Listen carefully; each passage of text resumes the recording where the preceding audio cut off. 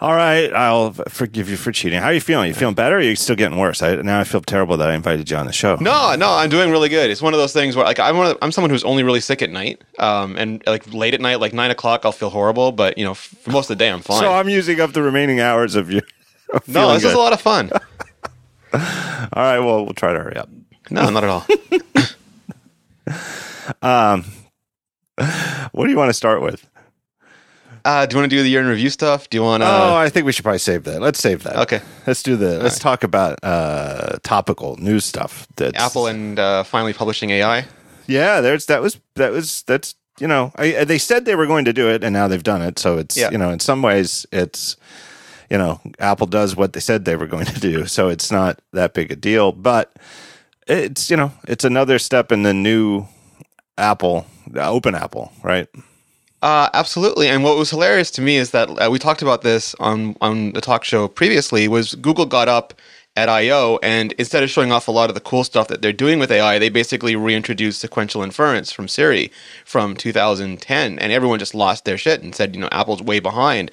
And Apple's been doing this stuff since before Siri, and they've been doing all sorts of different machine learning, and they just never spoke about it. And now they're it's become table stakes, and Wall Street and everyone is judging you based on your AI performance, so now they have to get ahead of the story. Sequential inference is when you do something like, hey Dingus, what's the Dallas Cowboys record? And then Siri will answer and tell you that they're 13-2.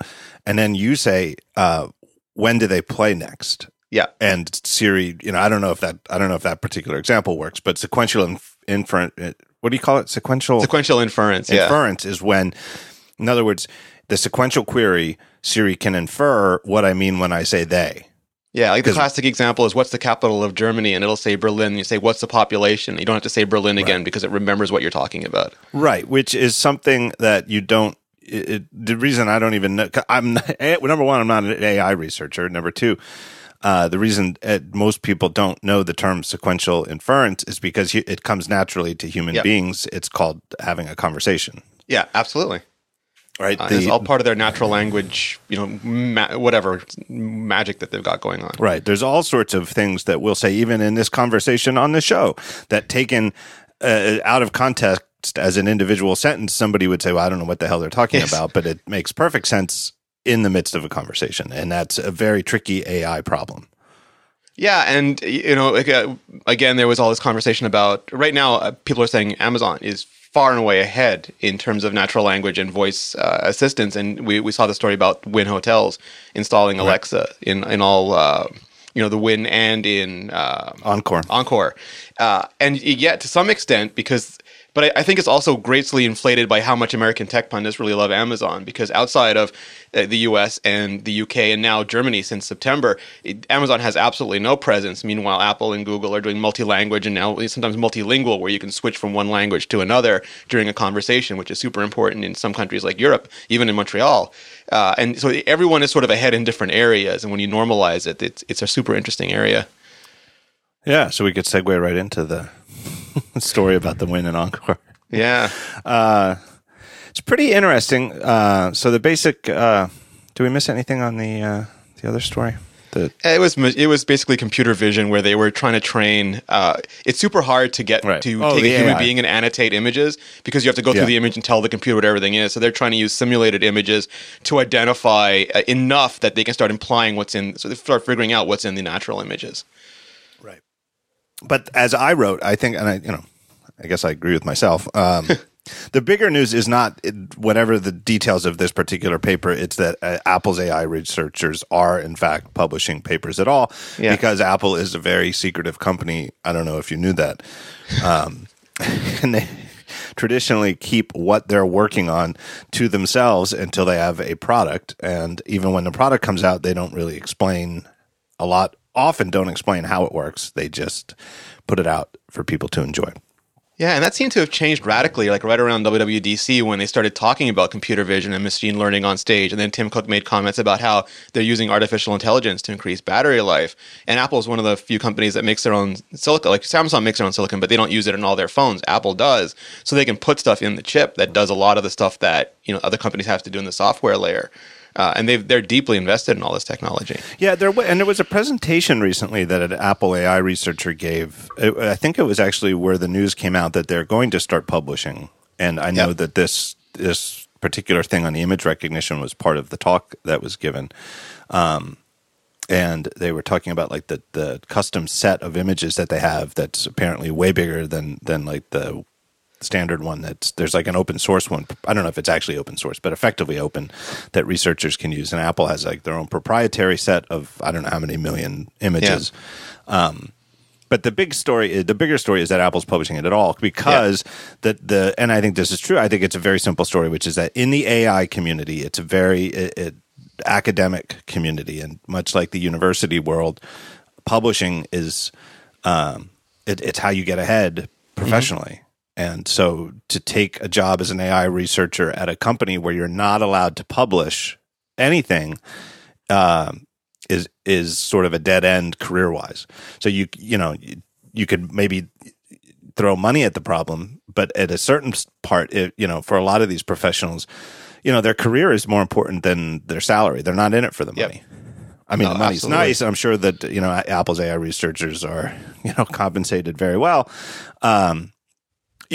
compared to like the median income of an average citizen in the United States. But there's more to it than that. If you're really are looking to cultivate a decades-long career, publishing is fundamental to it. And apparently Apple had a notorious reputation that it like at conferences and stuff like that AI researchers it just wasn't a place that you go because you can't publish.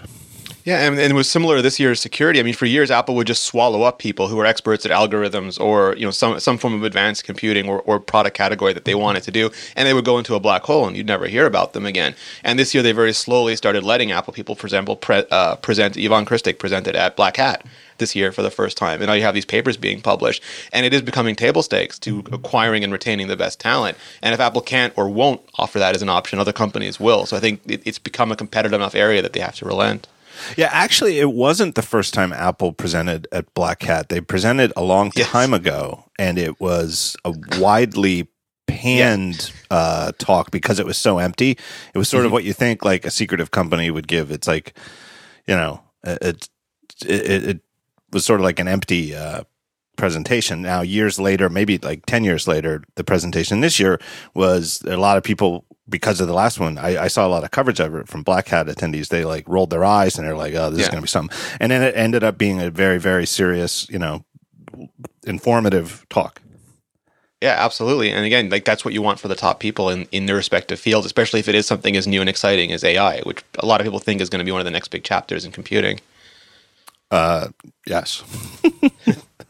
So speaking of AI, what in the news this week was this announcement you referred to that the Wynn and Encore in Las Vegas, Nevada, are going to equip all of their rooms, like about 4,800 rooms between the two, with an Amazon Echo. Wynn and Encore, it's sort of one big resort. There's, you can go between the one and the other without ever stepping outside. There's like a shopping mall between the two. So it's sort of really, it's more like one property. It's just two different towers and slightly different themes between the two. It's a lot. 4,800 is a lot of rooms. Yeah. And I think it's interesting. Like my take on it is that there's a lot of talk that, hey, it's early days of this voice-driven AI stuff.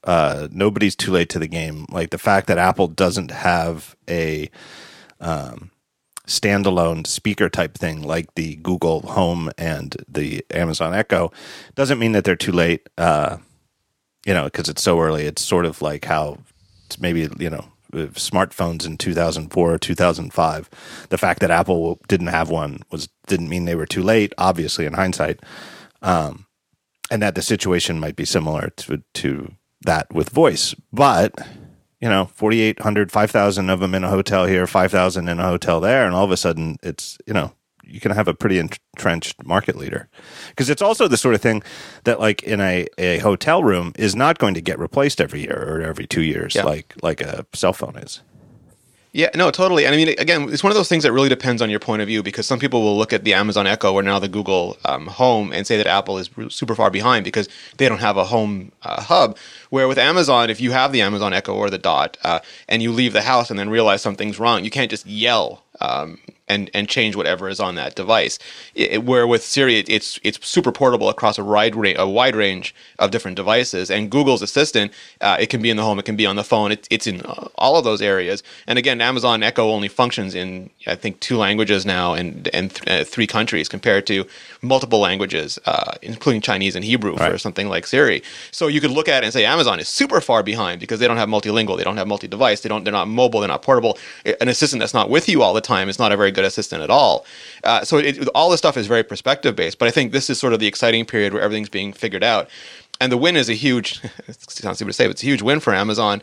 But again, like for me, it's like, what is the implication of all this? Is this a dumb terminal that's going to just parse voice commands and do a certain subset of features? Or there was a story in the Information today about a court subpoenaing Amazon records in a murder trial, and I'm going to have to worry about everything I say in a hotel room from now on. Yep, I just was about to mention that. Well, and like I even wrote, it's in any hotel room. I think that it's reasonable for somebody to have privacy concerns about an always listening electronic device, whether you're committing a crime or not. And in Vegas, in particular, there might be more concerns than in other cities. I don't think that's unreasonable in the least bit. So I'm curious at a practical level what the Win and Encore will do if a guest is checking in and says, I don't want that. Yeah, well, it reminds me of that the Citizen 4, the movie, the documentary about Edward Snowden, and all these companies have technology. Like they parse the voice locally until you say the command phrase, and then they engage the network. So it's not as if everything you're saying is streamed to Amazon. But we don't know if that can change, and we don't know if someone can order that to be changed. So it's sort of like when Edward Snowden sees that phone, and he starts taking it apart, and the reporter says, "But that phone's not on," and he goes, "Ha ha ha," as if that's the most naive question in the world. Right. And you have to deal with. Yes, I understand that Amazon says or that the technology is built this way. I don't know who flipped a switch or forced them to flip a switch, and I can't understand the state of this device. Therefore, my only option is to disassemble it. Right, and I have the Echo downstairs, and by default, it's very, very simple. You just plug it in. You can unplug. If you unplug it, I'm pretty sure you're good because there's no battery in it. And when you address it. With the whatever your catchphrase is, I think you have the choice with that. I use, what do I use? Alexa, I think. I think you can. I forget what else you can call it. You can call it like Echo or something. I don't know, but I call it Alexa. And then when Alexa starts listening, there's a blue ring that lights up, so okay, now it's listening. But it's always listening because otherwise, how would it hear Alexa? Yeah, they claim that it's locally listening only until it hears the phrase, and then it enables network function. But again, in a post-Snowden world, I don't want to make any of these assumptions anymore. Right. And who is to say whether a court order could force them to secretly? I mean, again, this sounds like paranoid stuff. Like if you told me I'd be talking about this 10 years ago, I would have thought I was a nut. But I mean, this stuff, this stuff has come to pass that these. You get these, I forget what they're called, the court order that in addition to having to comply with it, you're also not allowed to talk about it or to inform your customer. Like national security letters. Right, national security letters. Like who's to say that they can't come to Amazon and either force them to make it listen without having the blue light up, or similar to the Apple case from earlier this year, like what if the FBI has, or, whoever else, law enforcement, they have their own team of hackers who have a patch, you don't even have to, we're not even going to make you write it. We just want to force this patch onto this guy's Echo. Or a nation state, or a hacker just goes into the assembly line or smuggles themselves into the source code. They just hide amongst the other programmers. It's If you don't bring the device into the room, your confidence level can never be 100% about that device. Right. So it's, exactly. Especially you go into a hotel room. Who's to say that the device hasn't been diddled with by somebody, not even if you trust the Win Corporation completely, who's to say that a previous guest hasn't been in? Totally. I mean, there are jobs where if your devices are ever out of your sight, you just have to walk away. You can never pick them up or touch them again. And Vegas, are they going to have guests like that? So I wonder how they're going to tackle those at the problems. same level, who's to say that? I mean, if you're going to say that there's malfeasants who are going to come in and hack the echo in the room, who's to say that they didn't go in and plant a bug, just an old fashioned bug underneath the bed or somewhere else where a housekeeping isn't going to spot it? So. I mean, it's not like it's entirely new, but why would they do this? Why would the Wynn do this? I've stayed at the Wynn several times, where by several I mean many. Yeah. We stay there every CES. If I went there for CES, I would definitely stay at the Wynn. I would if I ever go to CES, and it's a perennial topic I'm not going this year. This year it wasn't possible for personal reasons. Here, I cannot be away in early January, but. Every year I say, boy, one of these years I'd like to go to CES, just because, not because I think it'd be great. I think for all the reasons that people in the press complain about it, it would be bad, but I think it's something to see, and I don't think it's going to last forever. And so I kind of want to see it while it is still a thing. But anyway, I would stay at Wynn for sure, because it's my favorite place in Vegas, and B, it's reasonably walkable to both the convention center, which is a bit of a hike from the Wynn, and it's right next door to the Sands Convention Center, which is part of Venetian, where there's a whole bunch of other stuff. It's so close to the Venetian that you'd be nuts to take a cab. Absolutely. It'll take you 20 minutes longer than it would take you to walk. So and they annex more and more hotels every year, so one day it'll just be in the Wynn. I doubt it. I don't think the Wynn would. I think the Wynn would turn the business down. Probably. Honestly, I don't think they want the riffraff. But anyway, I've been there many times, and they actually recently, I think within the last year, I think only the last time I was there did they have the new setup. But they replaced. There used to be a console next to one side of a bed that would control the drapes. What do they call them? The shears. So you could like let light in, but have like sheer things so nobody could see through the window. And the various lights in the room. So you control the lights, you control the drapes and the shears with this touch thing. They recently replaced them with a sort of new one that still looks sort of 80s-ish. It looks like really high-end consumer electronics from the 80s. I can't help but think that maybe that's part of how this is possible, though, that they got these new ones that are more, at least sort of computerized rather than purely electronic, so that Alexa... that they can write some kind of custom app to have it happen. And the Wynn is supposed to be, the nicest place in town. I think it is the nicest place in town. It's a high-end hotel. Yeah. It's sort of annoying if you think about it, if you're in bed with another person, that only one of you has those controls on their side. Yeah, it can be a sore spot. Right. It's, and like for us, it's not like an argument over, we all, with me and Amy, I always sleep on the left, she on the right. I mean, and this is, I don't know, 20 some years. I mean, that's set in stone. But like a lot of hotels, it's like when you stay there, it's like every other room is every other side. Mm-hmm. And so it's like a 50% chance who's got the thing. So just being able to address Alexa and say, hey, open the drapes that'd be way nicer. That'd be 10 times nicer. And plus, honestly, the buttons don't even work half the time you touch them. Yeah. So I think it'd be great. And with the lights and stuff like that, every time you go to any hotel, I mean, like I stay at the Wynn, at least once a year, and I still get confused over which lights control which buttons control which lights. So, to their credit, I mean, Amazon made Alexa a very open platform, and it seems, I'm not a developer, but it seems relatively easy to sort of add these automations and these customizations to it. And they've got a lot of, I forget what they call them, recipes or formulas or what the nomenclature is, but to sort of add these control points to them for different features and services. Yeah. But here's what's weird, and I have a friend, Hunter, who has a great app, if you ever go to Vegas Mate. It's just sort of like a... like a tour guide type thing, and you can just plug in. It has news, so you can find out what's going on in Vegas if there's anything new going on. So there's lots of news and how to get between places and stuff like that. Anyway, it's a great app. Go check it out if you're in Vegas. Vegas app, Vegas Mate. He pointed out immediately after he reads Daring Fireball. He pointed out immediately the Wynn Corporation's biggest investments by far aren't in Vegas. They're in Macau. They actually have like two separate resorts in Macau. I don't really understand the layout of Macau quite, but there's like a waterway between the two parts of town, and there's resorts on both sides, and Wynn has one on each side. So it's way bigger. The casino revenue is way bigger over there. They obviously aren't going to equip those rooms with the Alexa because, like you pointed out, they don't speak Chinese yet. No Cantonese, no Portuguese, none of those things. They don't even officially support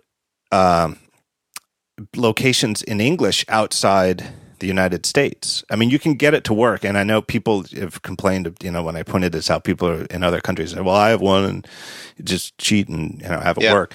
But you can't do things like get the weather because you have to give it like a zip code in one of the countries they do support. So, you can set it up and use it if you live in Taipei, like Ben Thompson, but it, gives them the weather for Madison, Wisconsin.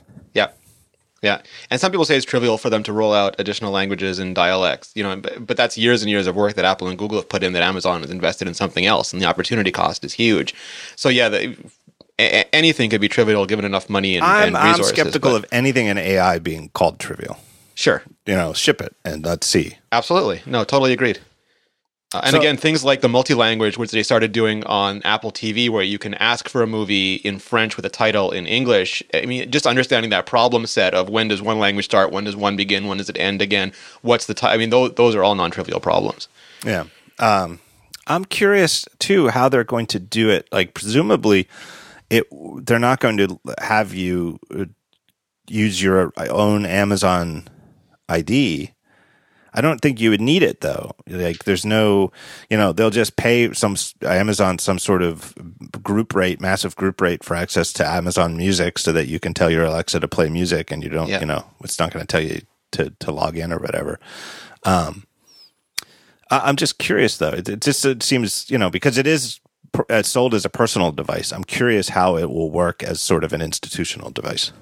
Well, that was one of the things I heard about a potential Apple Home Hub, is that one of the things that needed to be solved for was a multi-personal Siri. Because if, let's say, for example, you have one at home and you say, what are my messages? Does it play your messages, Amy's messages, Jonas's messages? Solving those problems are also non-trivial if you want to have the deep level of integration and the full range of services that something like Siri offers. So you can do rudimentary account switching like they do on Apple TV right now, but that's not a full-featured product. And making a multi-personal Siri is I think, key to what they want to do in the living room. That's probably why it's taking a little bit long. But it's also interesting because when you look at Amazon's businesses, like you said, in Macau, it's not clear to me that Amazon has much of a roadmap in China. They have established internet companies and retailers in China to begin with, where maybe Apple or maybe Google have a better story to tell there. And if you don't have something that can truly scale internationally, this can go with you when you travel. Like I'm in London right now, and I need my assistant, and where is it? Or I'm in Germany today, or I'm in Spain, I'm in Northern Africa. All those things aren't necessary until they are. And I think that's why it was a better decision to sort of scale a little bit internationally before I started going deeper in terms of APIs and things like that. Yeah. So I'm curious, where it's going to go. But clearly the end solution, it needs to be, I mean, we are in some ways early days. I don't care what anybody says, because clearly where this is going to go, and somebody will get there, it's inevitable. And I think, it'll be sooner than later, is truly a personal assistant quality conversation where you never have any question that the sequential inference is going to work, and that things that you think, everything you think that your assistant could do for you, they definitely can do. So if you say, get us a reservation at the Palm at 9:00 tomorrow night, it's going to know that you mean the Palm in Vegas. I'm saying if you're in a hotel in Vegas, it knows that it's not going to ask you what city, and it's going to make either make the reservation or tell you that you can't because there's no times available. You can have 9:30. Will 9:30 work for you? Yes, that's fine. And then you get the 9:30 reservation. Everything you think anything you could communicate with a human, you should be able to do with these. And in the same way that if you and I were working in a shared office together, that I could say, what are my messages? And you could say, what are my messages? And that it's going to know who we are. It's going to be able to tell in the same way that a human is never going to be confused over my voice and your voice. Neither is the personal assistant. Yeah, I spoke about this before, but Nuance has an office in Montreal, and I went there for one of their demos, and they were showing technology like that, and it was about 2 years ago, and it was super primitive. Basically, you snapped your fingers twice, and 3 cameras and 3 beamforming microphones locked in on you, and then would isolate you from the room as you walked about saying things. And that's obviously not a consumer product yet, but it was one of the problems. And also driving between cities when there's no internet connection. Right now, as we saw people commenting about the AirPods, if you lose the internet connection, the functionality of a lot of these virtual assistants goes away because they're still incredibly server-based. So there's all these problems that they're solving for, and it could be like that movie Her, where Scarlett Johansson is in your AirPods. Right. I don't know if you saw it or not, but there was that video that I still don't know if it's a real product or not, but it was that Japanese Azuma Hikari virtual assistant, where it was like a little animated person in a display case that was in your house talking to you as your friend, so you were not lonely, and then would follow you to your phone and to your computer throughout your day, and then get your house ready for you when you came back at night. Which is quasi creepy, but it's the sort of stuff people are working on. Yeah. I just realized I think I've like 2 or 3 episodes of this show, and I keep passing this forward in my show notes from one show to another. Follow up on Mario Run, where I forget if it was 2 shows. I think it was 2 shows ago, where we were saying that if you don't log in to a Nintendo account, you have to pay again to get it, and that's not true. It ends up no, you can just restore the purchase on the same ID. You don't have to have a Nintendo account. You can put it on your iPad and your phone. But one of the things that they do is you can only run one at a time per Apple ID. So if you buy it on your iPad and you buy it and then you install it on your iPhone, and somebody's playing it on your iPad, you can't play it on your iPhone. That's part of the reason that they require always on internet checking or access, is that they're checking for things like that. Yeah, I think in their perfect world, you'd have to pay for every instance that you run. Yeah. The talk show, the show where we do follow up halfway into the show. Yep. Yeah, you know what else I saw about Mario Run before we break for the first time is that it is falling off the top selling, falling down the top grossing list. Around the world. Still on it, but it's now back. Order has been restored, and Clash Royale, or whatever the hell it is now back to being the top grossing app. Yes, Clash Royale, Pokemon Go, Clash of Clans, Mobile Strike, Game of War, Madden NFL, and then at number 7 here in the US at least is Super Mario Run. Netflix, one-time purchase can't compete with consumables. Consumables that people are buying all the time. Right. And these games that people are truly addicted to. Candy Crush, all the way down at number 10. I saw someone playing that on a 12.9-inch iPad Pro on my last plane trip. Respect.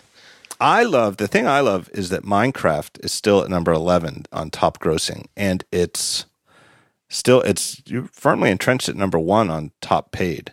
And that's came out for Apple TV. It's $7.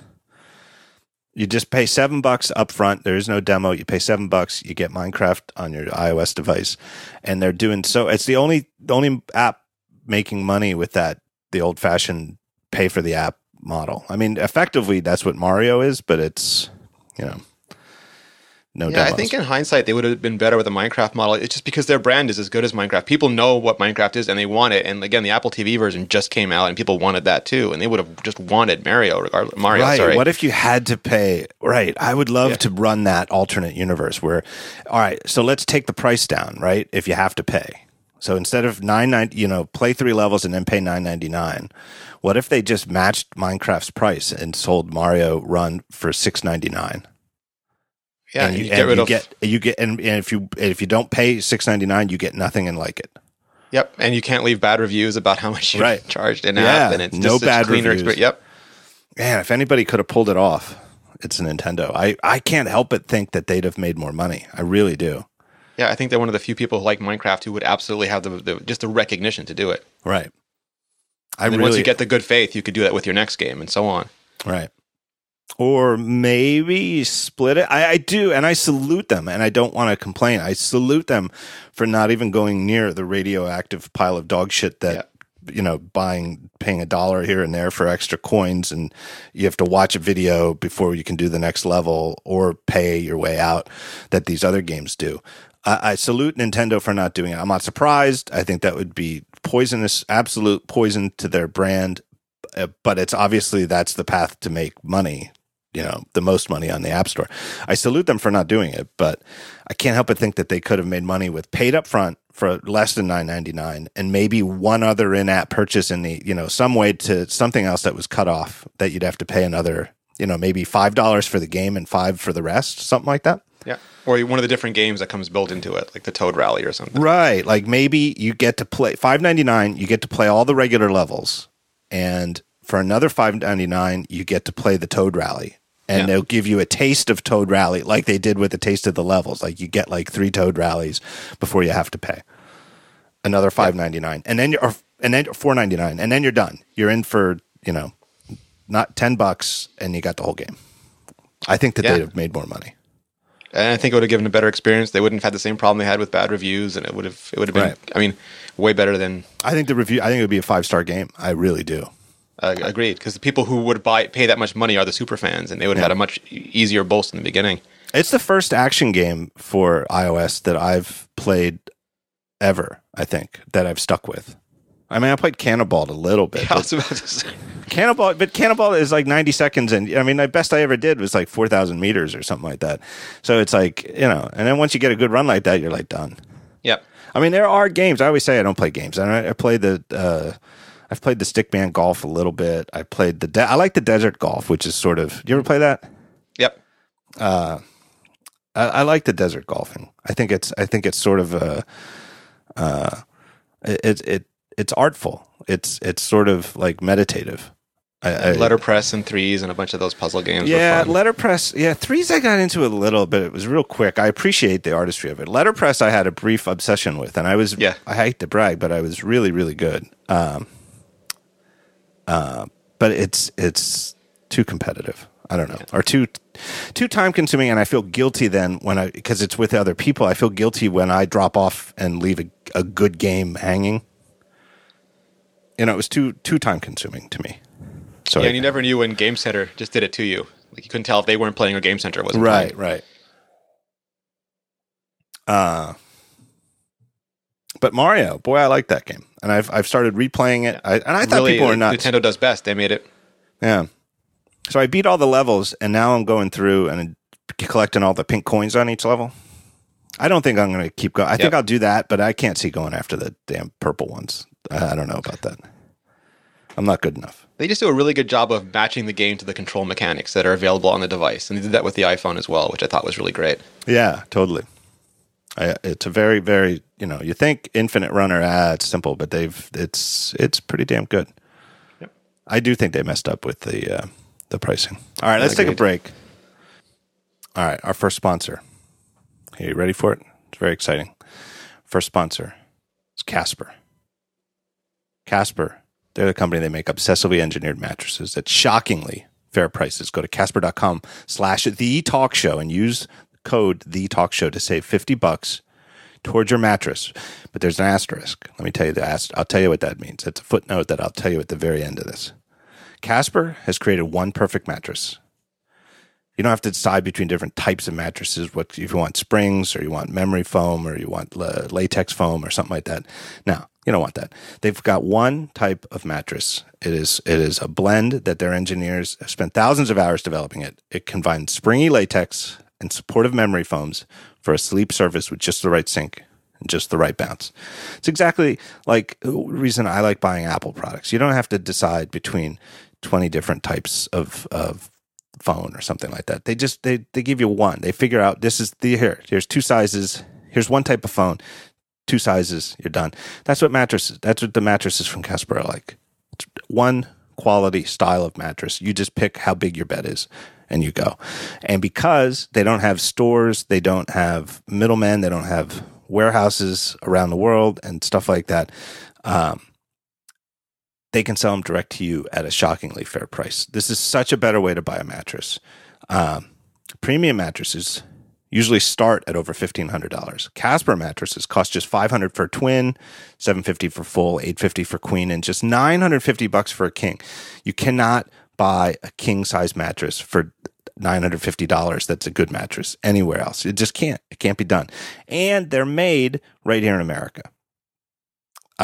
They've also made buying mattresses online easy and completely risk-free. No, you can't try it before you buy it because you're buying online. But they have a 100-night home trial. Get it, keep it for 3 months, and if you don't like it, they will come and pick it up at your house and give you a full refund, no questions. They also have a new pet mattress if you have a dog. And I have had more reader comments or listener comments, whatever you want to call you people listening to me, from people who bought this thing for their dog, that their dog loves it. Now, here's the deal. You use that code, the talk show, you save $50 towards a mattress. Here's the bad news. It only applies to human mattresses. The dog mattress costs less, and so they don't give you $50 off for it. So I'm sorry about that, but it's a heck of a dog mattress. And I'm telling you, I got more comments from people who've bought that than anything else. So go to Casper.com/thetalkshow. Use that code. If you need a mattress, I'm telling you, that's where to go. I never thought I'd be selling mattresses. I really didn't. It's one of my favorite sponsors. Just makes me, it's Casper as a sponsor. Oh, they're amazing. It just makes me, but if you went back and told me 15 years ago that you're going to be pitching mattresses on like a radio show, I wouldn't have believed it. I didn't see it. I wouldn't have seen the path from where I was to where I am at this moment and where the world I've been using one for like 3 years now. I still love it. Yeah. It's a great mattress. It's a great mattress. I'm telling you. It's not just being lazy. You know, I think if anybody out there thinks, it's for lazy people who don't want to go to a mattress store. No, it's a better way to get a great mattress. Yeah. And what? You tell me. I was going to say, good mattresses are really hard to find because when after you've had a bunch of physiotherapy like I have, you want something that is actually pretty firm because then when you relax, it takes on your body weight and your muscles don't have to stress the entire night trying to support your own weight. And this one I find is great because I get a better night's sleep than I have on any of the traditional mattresses I bought. All right. What else is on our agenda? I have in the news, there was Mark Gurman's blockbuster story. Yeah. Well, it wasn't really, but it was widely cited last week in Bloomberg. Title: How Apple Alienated Mac Loyalists. And it did have some, it was well reported, definitely had some quotes, anonymous. How would you summarize this story? This was the big story of the day when it came out on December 20. I mean, Mark has proven phenomenal sources, but so much of this is how you string the pieces together. And I would read similar information differently. So this sort of paints a narrative where Apple is negligent or lackadaisical when it comes to supporting the Mac. And my understanding is more that, you have two kids, you love them both. One has become Taylor Swift, and you have to make sure that you're on tour with her. And the other one is a college student in grad school doing pretty great on his own, doesn't really want you hanging around all the time. And you still love them, but you're giving each of them the attention that they really need at the moment. And I think that narrative fits the same facts. Quote from the article: interviews with people familiar with Apple's inner workings revealed that the Mac is getting far less attention than it once did. They say the Mac team has lost clout with the famed industrial design group led by Johnny Ive and the company's software team. They also describe a lack of clear direction from senior management, departures of key people working on Mac hardware, and technical challenges that have delayed the rollout of new computers. There's a lot in that paragraph. This is the fourth paragraph of the story, but I feel like that's the nut paragraph. And if you pick it apart, I haven't linked to it because it's been Christmas and I've been busy, and it seemed impossible to link to without extensive commentary. Yes. Like, you got to unpack it. Right. There's no way to link to it with a quip or to let it stand. But and I thought, well, it's better I could do it on the show in a way that's better, that'll take less time than writing about it. I still might write about it, but all right, first sentence of that paragraph. Interviews with people familiar with Apple's inner workings reveal that the Mac is getting far less attention than it once did. When is than it once did? Yeah, I mean, it used to be one product. There was just the Mac, and it got all the attention. And now there's 5-6 different products. Right. So if we're talking about like pre-iPod Apple or like pre-2004, 2005 Apple, of course the Mac got more attention then because it was keeping the company afloat. The Mac was Apple, and Apple was the Mac. I mean, without the Mac, the company was literally there was no company. So of course it gets less attention than it did then. Now, does he mean some other time? Does he like mean compared to last year? Right, 2011, 2012? is this a, and let's just state facts. The fact is the Mac Pro is literally a relic at this point. Yes. It is a 3-year-old high-end $5,000 to $20,000 workstation that literally hasn't been updated even in the most minor components possible in 3 years. Since it launched, yeah. The Mac Mini is a relic, and for enthusiasts, and the Mac Mini is one of these devices. Is a device where obviously there's some people who buy it because it's a budget lap desktop, and if you want to buy a third-party display, or at this point you might be stuck buying a third-party display. We'll get to that in a second, or a discount display, or if you've already got a display and that's part of you just want to buy a desktop to hook up to the display you already have, and your cost is an issue, Mac Mini is the way you go. It's still a fine device for that. But for the enthusiasts, and there are people who are, power users, if you want another term, who buy Mac Minis, maybe not to use as their main computer, but for really super nerdy things. Like instead of having an Apple TV, they use a Mac Mini and install their own software and run their home entertainment from a PC, and the Mac Mini is great for that. Longtime sponsor of the show, Mac Mini Colo. There's people who use Mac Minis to host websites. It's a great little mini rack server. And for those people, the current Mac Mini is actually worse than the predecessor because it's I think it's a dual core thing instead of a quad core. It's whatever. It's just got low internals that are less interesting to enthusiasts than the old one. The iMac, which is their best desktop, and it's the one that Tim Cook even called out and mentioned by name in a recent company Q&A, skipped a year. It still is great. The current iMac is a great device. But there were no updates in 2016. Nope. And Apple is apparently out of the standalone display game. They haven't said so officially, but they certainly hinted as much on stage at the MacBook Pro event in October when they said they partnered with LG to have these LG 5K and 4K displays that are clearly meant to, by default, assume that they're being connected to a Macintosh. And my understanding is there's significant Apple engineering resources and effort dedicated to those displays. They just didn't have an Apple enclosure and logo on them, right? Which is a curious choice. And everybody cites Nilay because Nilay said, Patel from The Verge, after his product briefing after the event, said categorically when he asked that Apple said they're out of the display game. I asked, as well, does the LG mean that Apple is not going to make a Retina standalone display? And I did not get an answer that was unequivocal. The answer I got was something more or less.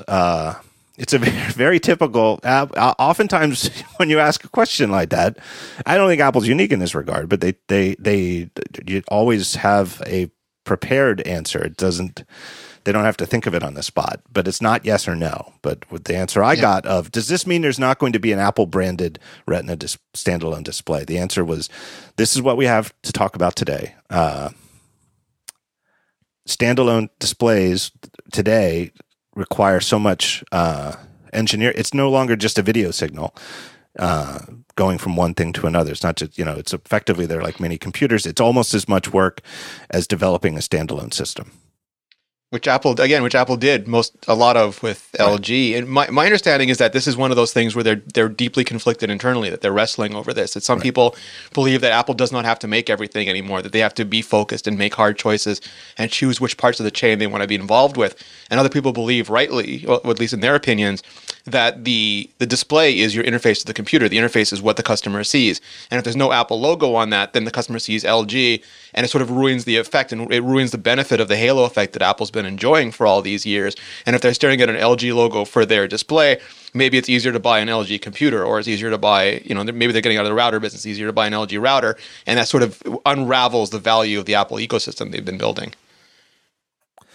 Yeah, and it's, I can't put it better than Syracuse has repeatedly on ATP, that it's, he's even said that he's never even owned a non-Apple display in his life. That's not true for me. I used to have a ViewSonic 17-inch I bought in 1998. It was a nice display. Was not as nice as the Apple displays. I bought it because I didn't have enough money. Well, it was enough difference that I bought the ViewSonic instead.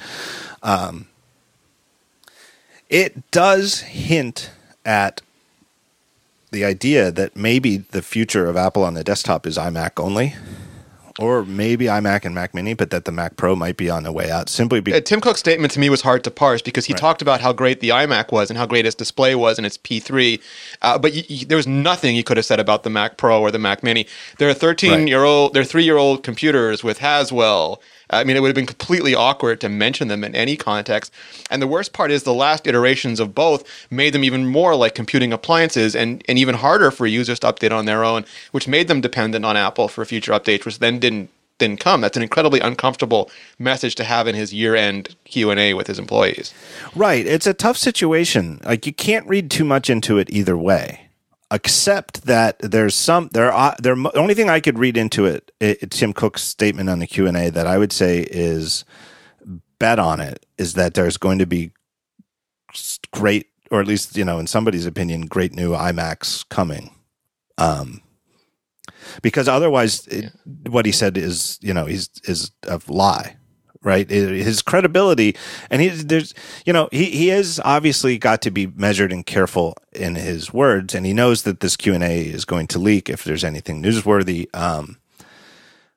But he's not going to. No matter how cynical you want to be about it, he's not going to say something that's flat out going to ruin his credibility with his own employees. So let's just say, in the hypothetical world, that people fear that Apple is simply done with desktop computers, period, and that it's MacBooks only the rest of the way.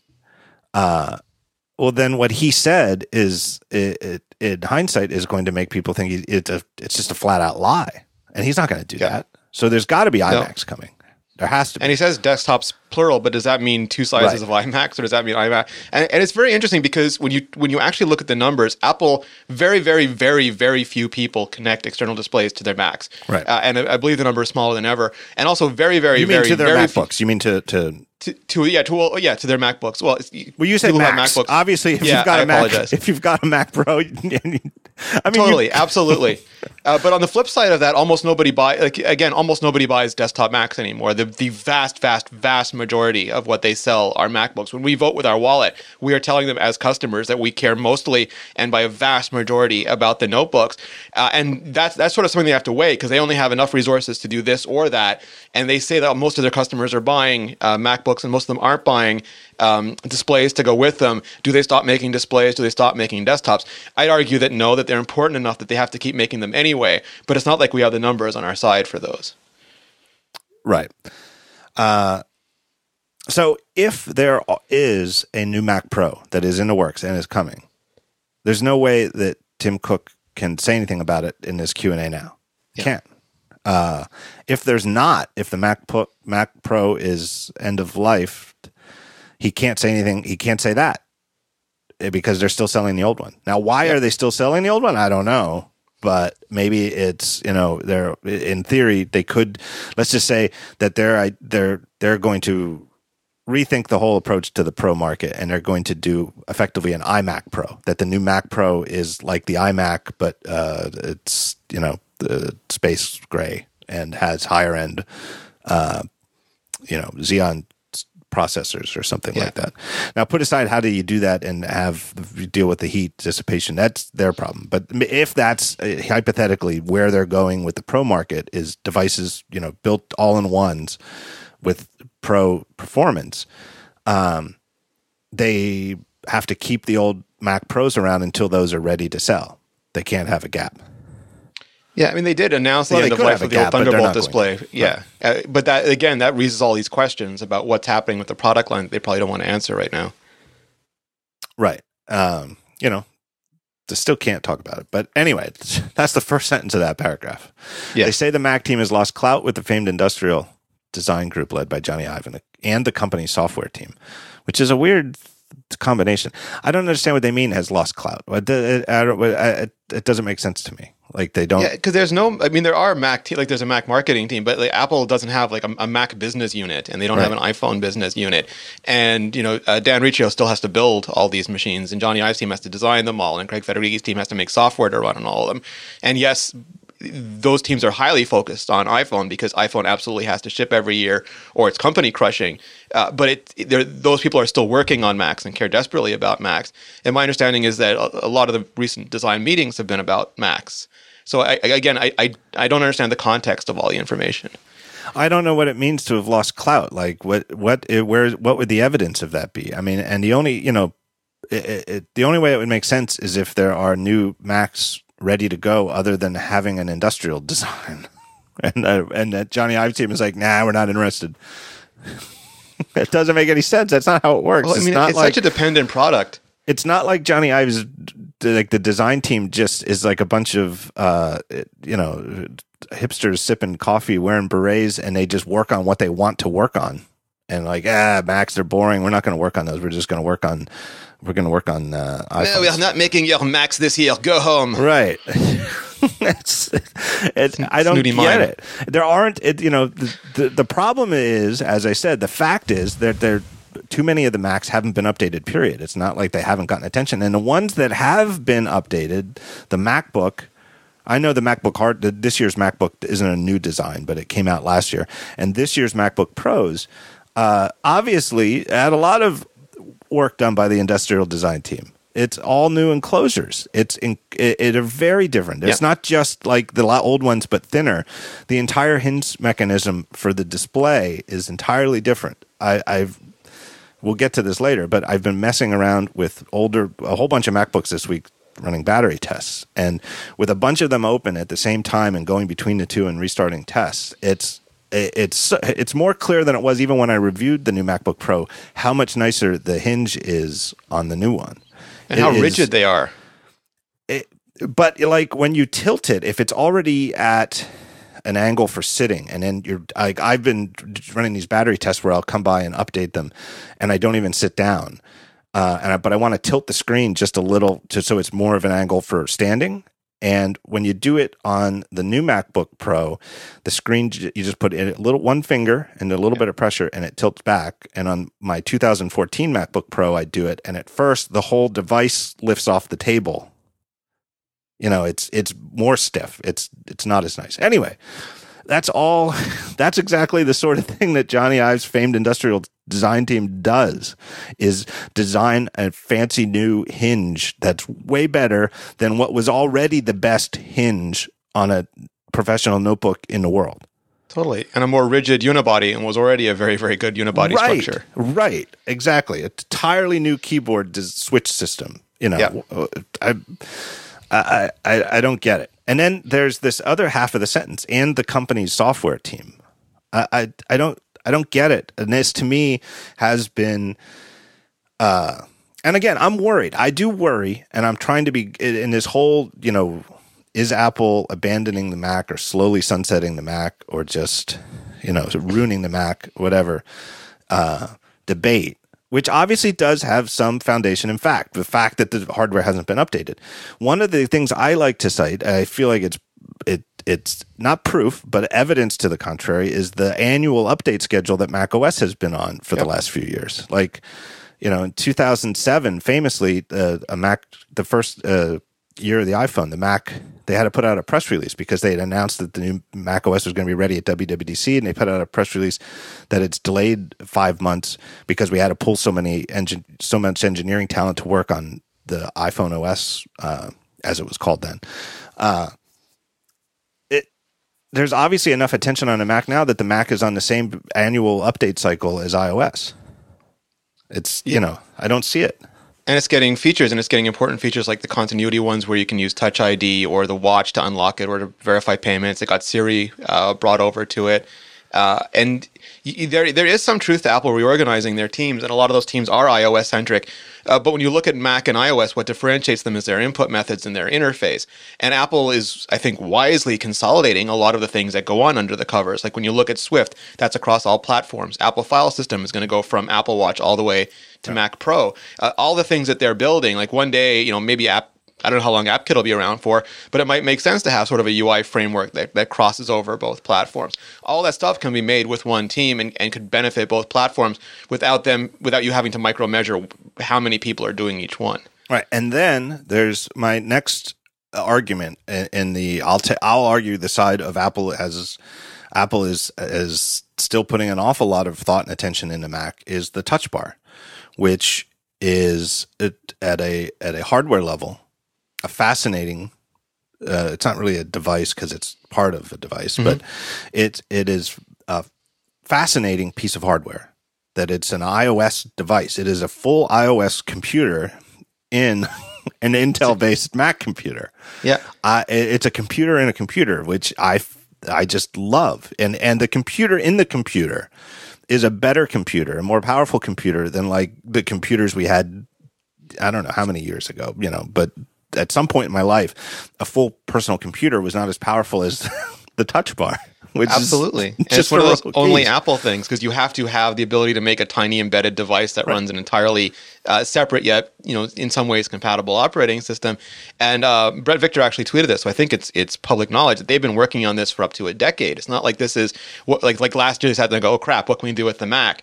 This has been a project they've been working on for a very, very long time. I did not know that. I do know, though, that I know several people who were engineers, either at hardware level or software level or some combination of the two on the Touch Bar, who are truly it's in confidence, so I can't say who they are, but, truly some of the best engineers at the company, people who have like seats in the second row at Apple events and are seated near, ready to go, be tapped to go backstage to fix demos if they go awry. Like, they're one step ready to, they're like the emergency, the demo's gone bad. We need top men to investigate those type of talent. And that they've spent like the last 18 months on Touch Bar and are incredibly proud of how it turned out.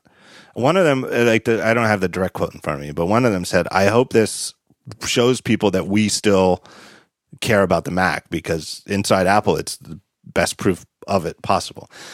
Combine that with the fact that on day one of these Macs with Touch Bars shipping, all of the commonly used consumer apps that Apple makes for the Mac had full Touch Bar support. A lot of it very, very thoughtful. None of it half-assed, not one of them. Even like apps like like TextEdit or something like that, or Preview had thoughtful reminder. Right. And it and I talked about this before. We can, it's a separate conversation of, does Apple even fully understand the right way to use the Touch Bar yet? Will they, like my example is like in the early years of the Mac, like 1984, 85, there were dialog boxes where like OK and cancel were stacked vertically. And then there was others where they were horizontal. Like they just hadn't figured the consistency out on stuff like that. And of course now everybody knows it goes cancel and then OK to the right. That maybe there's like Touch Bar things like that there's certain things that we're doing in Touch Bars, like the way that Safari defaults to showing thumbnails of your tabs. I don't know. I don't find that useful. Maybe other people do. I feel like Safari. But anyway. I scroll with it. I scroll super fast through Windows and I pop up to the one that I want really quickly with that. So I'm a huge fan of it. So you swipe your finger across? Yes, because sometimes with tabs I have to hit previously I hit Command T to get to each one, and I just swipe now and I see which one I want and I stop immediately. Yeah, maybe I'm using it the wrong way. Maybe that's the way I should use it, is run my finger across it instead of staring at it and try to poke at the right one. I never thought about that. So maybe that's right. I don't know. But anyway, to me, the support across not just the OS but across their apps and in the Cocoa frameworks for third-party developers. Like everything I've heard from developer friends about the Touch Bar APIs is that, yes, these are very solid APIs written by people who get Cocoa. I mean, this is exactly what you'd want, but it's a sign that Apple has top engineering talent. So I just don't get how that jibes with Gurman's. They say the Mac team has lost clout. ... with the company software team. I don't get it. Another example of that is when you look at it, the iOS device, the embedded iOS device, actually controls the printout of the price on the display because they don't want an app to be able to intercept and change the price that you then agree to with your fingerprint. And that, again, is another level of complexity added to the engineering that they do for security's sake, but is non-trivial to implement. And you stack all these up on top, and I think, because you were at the event with me, the people at Apple were super excited about this. And they're still feeling their way through the best practices for it, but it was clear that they thought they were doing what was right for the platform. Yeah, and another example is the way that the Touch Bar's iOS device has the secure enclave, which is there first and foremost for the Touch ID, but it's also used now to control the webcam on the front of the display, so that the webcam, is obviously, that's a huge security thing. All sorts of people, people put tape over the thing because they're worried that they can be somebody can install software that'll surreptitiously turn the camera on. There's a green light that turns on when the camera's on. People worry. I mean, again, rightfully so. It's not crazy, but rightfully so. Worry that could be overridden by the malware. That may not stop people. The fact that it goes through the secure enclave now may not stop people from putting tape over their camera, but it should if they think about it. Could if they think about it. And even if you're not worried about it, it's just Apple's just happy to know that they've cut off a path that malware could take to do something which would be truly dreadful, like take control of your webcam. And they're spending valuable engineering resources to implement those features, which shows to me at least the investment they have in that platform. Right. I mean, what they could do, like this is why I don't think Gurman's article shows what people think that it shows. I think it's written to fit the narrative, and it doesn't really show it. I think the MacBook Pro refutes it. Apple could have just put the upgraded Intel chipsets in the old MacBook Pro enclosure. It's not like the old MacBook Pro enclosure was dated. It's exactly what most, other PC laptops still copy. And anybody who prefers the larger key travel wouldn't be complaining about the shallower key travel. People who the old ports, people who want the device, the people who want to argue, which is a reasonable viewpoint, that I'd rather Apple stop making these things thinner and keep them the same thickness and just put bigger batteries in, so I get even more battery life. Stop settling for quote unquote 10 hours of battery life. Why don't you go for 20 by keeping the old thickness? They would have had far fewer complaints. I think it would have been worse devices. I think in the long run, I think they were right to do this. But it's the weird thing, and this is why Apple has had long-term success, is they're not afraid to do things that will draw criticism, but are the right thing to do going forward. I mean, the headphone jack is the best example of that possible. Yeah, nobody was going to complain if the iPhone 7 had a headphone jack. Lots of people did complain that the iPhone 7 didn't have a headphone jack. Lots of complaints on one side, no complaints on the other. But if it's the right way to do it, they'll take the side with complaints. Whereas most companies always err on the side of let's do the thing that generates the fewest complaints, even if it's the worst thing.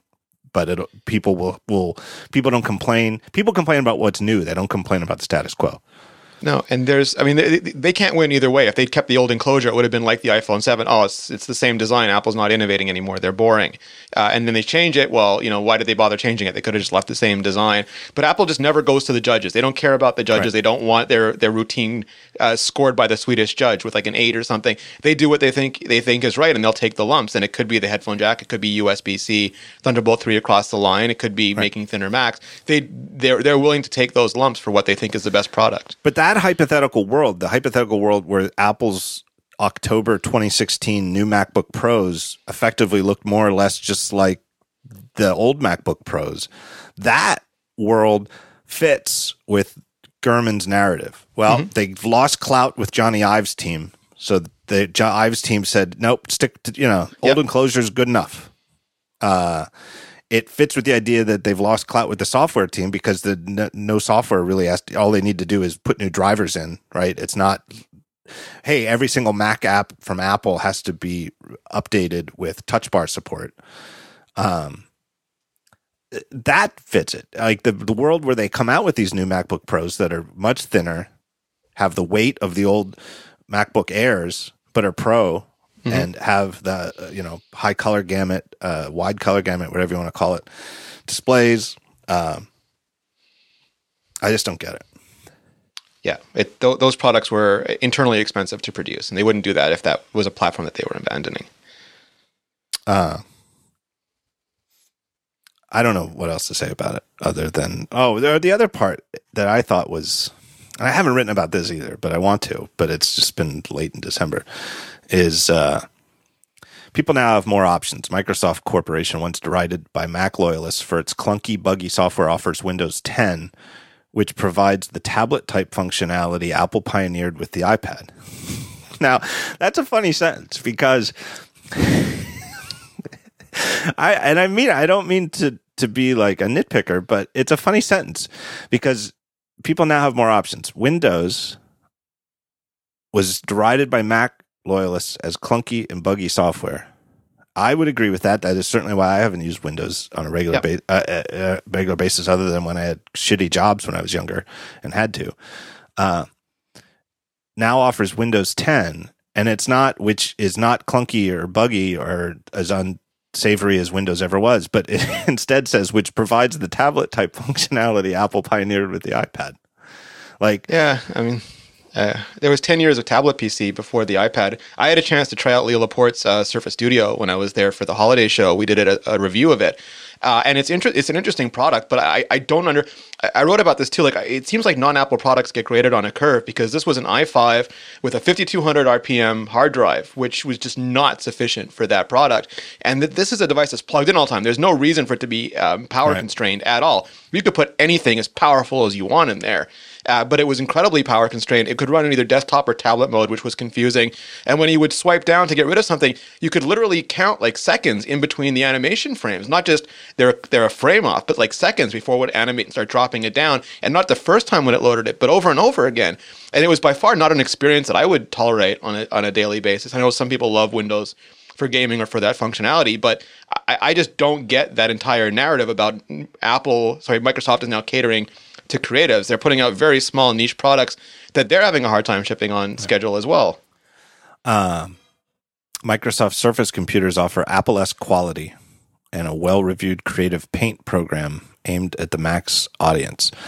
I do think there's a little bit of kernel of truth there where if you are a professional illustrator or architect or somebody who draws professionally, the Surface Studio, if I did, I would certainly look at one and maybe only use it for drawing and still use a Mac for all my other computing and just have a device, a dedicated, in a way that, a lot of these people have had a dedicated device hooked up to their Macs. It's a Cintiq that you'd buy this just for the drawing. I could see it, but I certainly wouldn't call it Apple-esque quality, honestly. I mean, it's like, the guy who runs a site that's mostly about Apple says Surface Studio isn't as nice as a Mac. The hinge is really good. The hinge is really good. But I found that the drawing response time, if you want to compare it to the iPad Pro, there's no comparison. There is latency, and it varies widely. And it's true on the iPad too. I mean, it is software dependent. But if you want to just look at the reference apps, Microsoft's own Microsoft Paint, which I tried in the store, and Apple's Notes app, where you can draw the sketches, just as baselines for latency, there's practically none. I mean, I don't want to say none with the iPad Pro, but it's, and I don't think there's any reviews that disagree that the latency is downright amazing. There's definitely latency. I could see it on the Surface Studio. And there's parallax. The display is nowhere near as close to the surface of the glass or plastic or whatever it's made of than the iPad Pro. There's absolutely a bit of parallax there. It's not bad. It's not horrible. But it certainly isn't the iPad Pro. And the iPad Pro is what I would define as Apple quality. And so the Surface is by definition sub-Apple quality. It's hard to go back. I used a Wacom tablet for years, and that was just what you had. It was the best thing in the business, so nobody really paid attention. And after using the iPad Pro for a year, I found it really hard to go back because you do notice the difference in latency, and you do notice the air gap. And on proper Wacom, you notice the reticule, which I know you can turn off, but still super annoying to me. It sort of spoils you for that experience. And yeah, there is no 27-inch iPad Pro, or there's not a 27-inch, pencil support on an iMac yet, but technologically speaking, there's a world of difference between the two. Sensing an opportunity, I'm back to Gurman's story. Microsoft called the MacBook Pro a, quote, disappointment, and said more users than ever were switching to its Surface laptops. And that's the end of that. So it's a total Bezos chart of of how many users are switching to Surface laptops. Switching, obviously, I presumably from Macs, they mean, not from other Windows laptops. more the than math ever. problem. It's like if 5 people switched last month and 10 people switched this month, 100% more people switched this month. I sincerely doubt that the number of people switching from MacBooks to Surface laptops is significant, and I also strongly suspect that if the ones who are people who never really took to the Mac in the first place, and that they are not the Mac loyalists. That's the term of the headline of Gurman's story. I really doubt that any of them, or no, I wouldn't say any. Obviously, there's in a world of 7 billion people, I'm sure there's some, but that the number effectively is 0 of Mac loyalists who've switched to the Surface. But I could be wrong. But anyway, it would be nice to have numbers to back up a statement from Microsoft that isn't refuted at all. More than ever. And they said it's a disappointment. No, it's true. I mean, I know a lot of people who are Surface curious who just, they wanted to get a device that they could draw on the screen that ran Photoshop, and they bought Surfaces to use in coffee shops or to use around the house, but they still kept their Macs. And I don't know how all these numbers, to me, this is a math problem. It's not an industry trend. It was just like it's the same thing where we had those Pixel sales where more people were like the acceleration of Pixel was faster. The internal turmoil has taken a toll. This is Gurman's story. More than a dozen engineers and managers working on Mac hardware have left for different Apple teams or other companies in the past year and a half, said people familiar with the situation. Allow me to confirm that more than a dozen engineers working on Mac hardware have left for different Apple teams or other companies. It's a lot more than a dozen. And all people within Apple switch to other places within Apple all the time, always have. And it has been, I think, and you know this, I think you probably know this too. I think there's been a little bit more shifting around in the last 18 months or so than usual, just because of Project Titan and a few other things. But to cite as evidence of problems within Apple that, quote, more than a dozen engineers and managers working on Mac hardware have left for different teams is really not news at all. It would be, if 18 months go by and fewer than a dozen engineers and manager change jobs, that would be startling. It would. I wouldn't believe it. And also, it's unclear to me what that means, because I know people who are on loan to other, maybe they work on iPhone, but they've been on loan to Apple Watch to complete a project over there, and then eventually they either stay or they go back, and they move around all the time depending on where those engineering resources are needed. And again, if desktop Macs weren't a priority this year, it's very easy to see those engineers get put on other projects in the meantime. Right. And I know, for example, that people who worked on Touch Bar were on loan from other teams because it's not like they need a dedicated Touch Bar team forever. I mean, not that there's never going to be an update to the Touch Bar, but that to ship the first one and decide here's the foundation of how it works, we need some iOS people because we got to get, let's get these guys from, who work on iOS because they know how to do the secure enclave or whatever, But anyway, I don't know. I just don't think, again, there is definitely something weird and problematic going on with Apple's desktops across the board, even the iMac. Maybe. I mean, it just seems a little weird to go over a year without an update at all, even a speed bump. Totally. And by the same token, I mean, we know people who for years have been saying, why doesn't Apple take a break and not, and get off this yearly update cycle?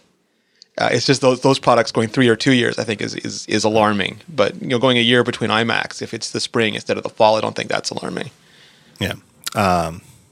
So anyway, and what I've heard repeatedly from people at Apple is that regarding Gurman stories and stuff like this, like not specific stories. You know what I mean? Like Gurman's best story of 2016 was probably the AirPods scoop.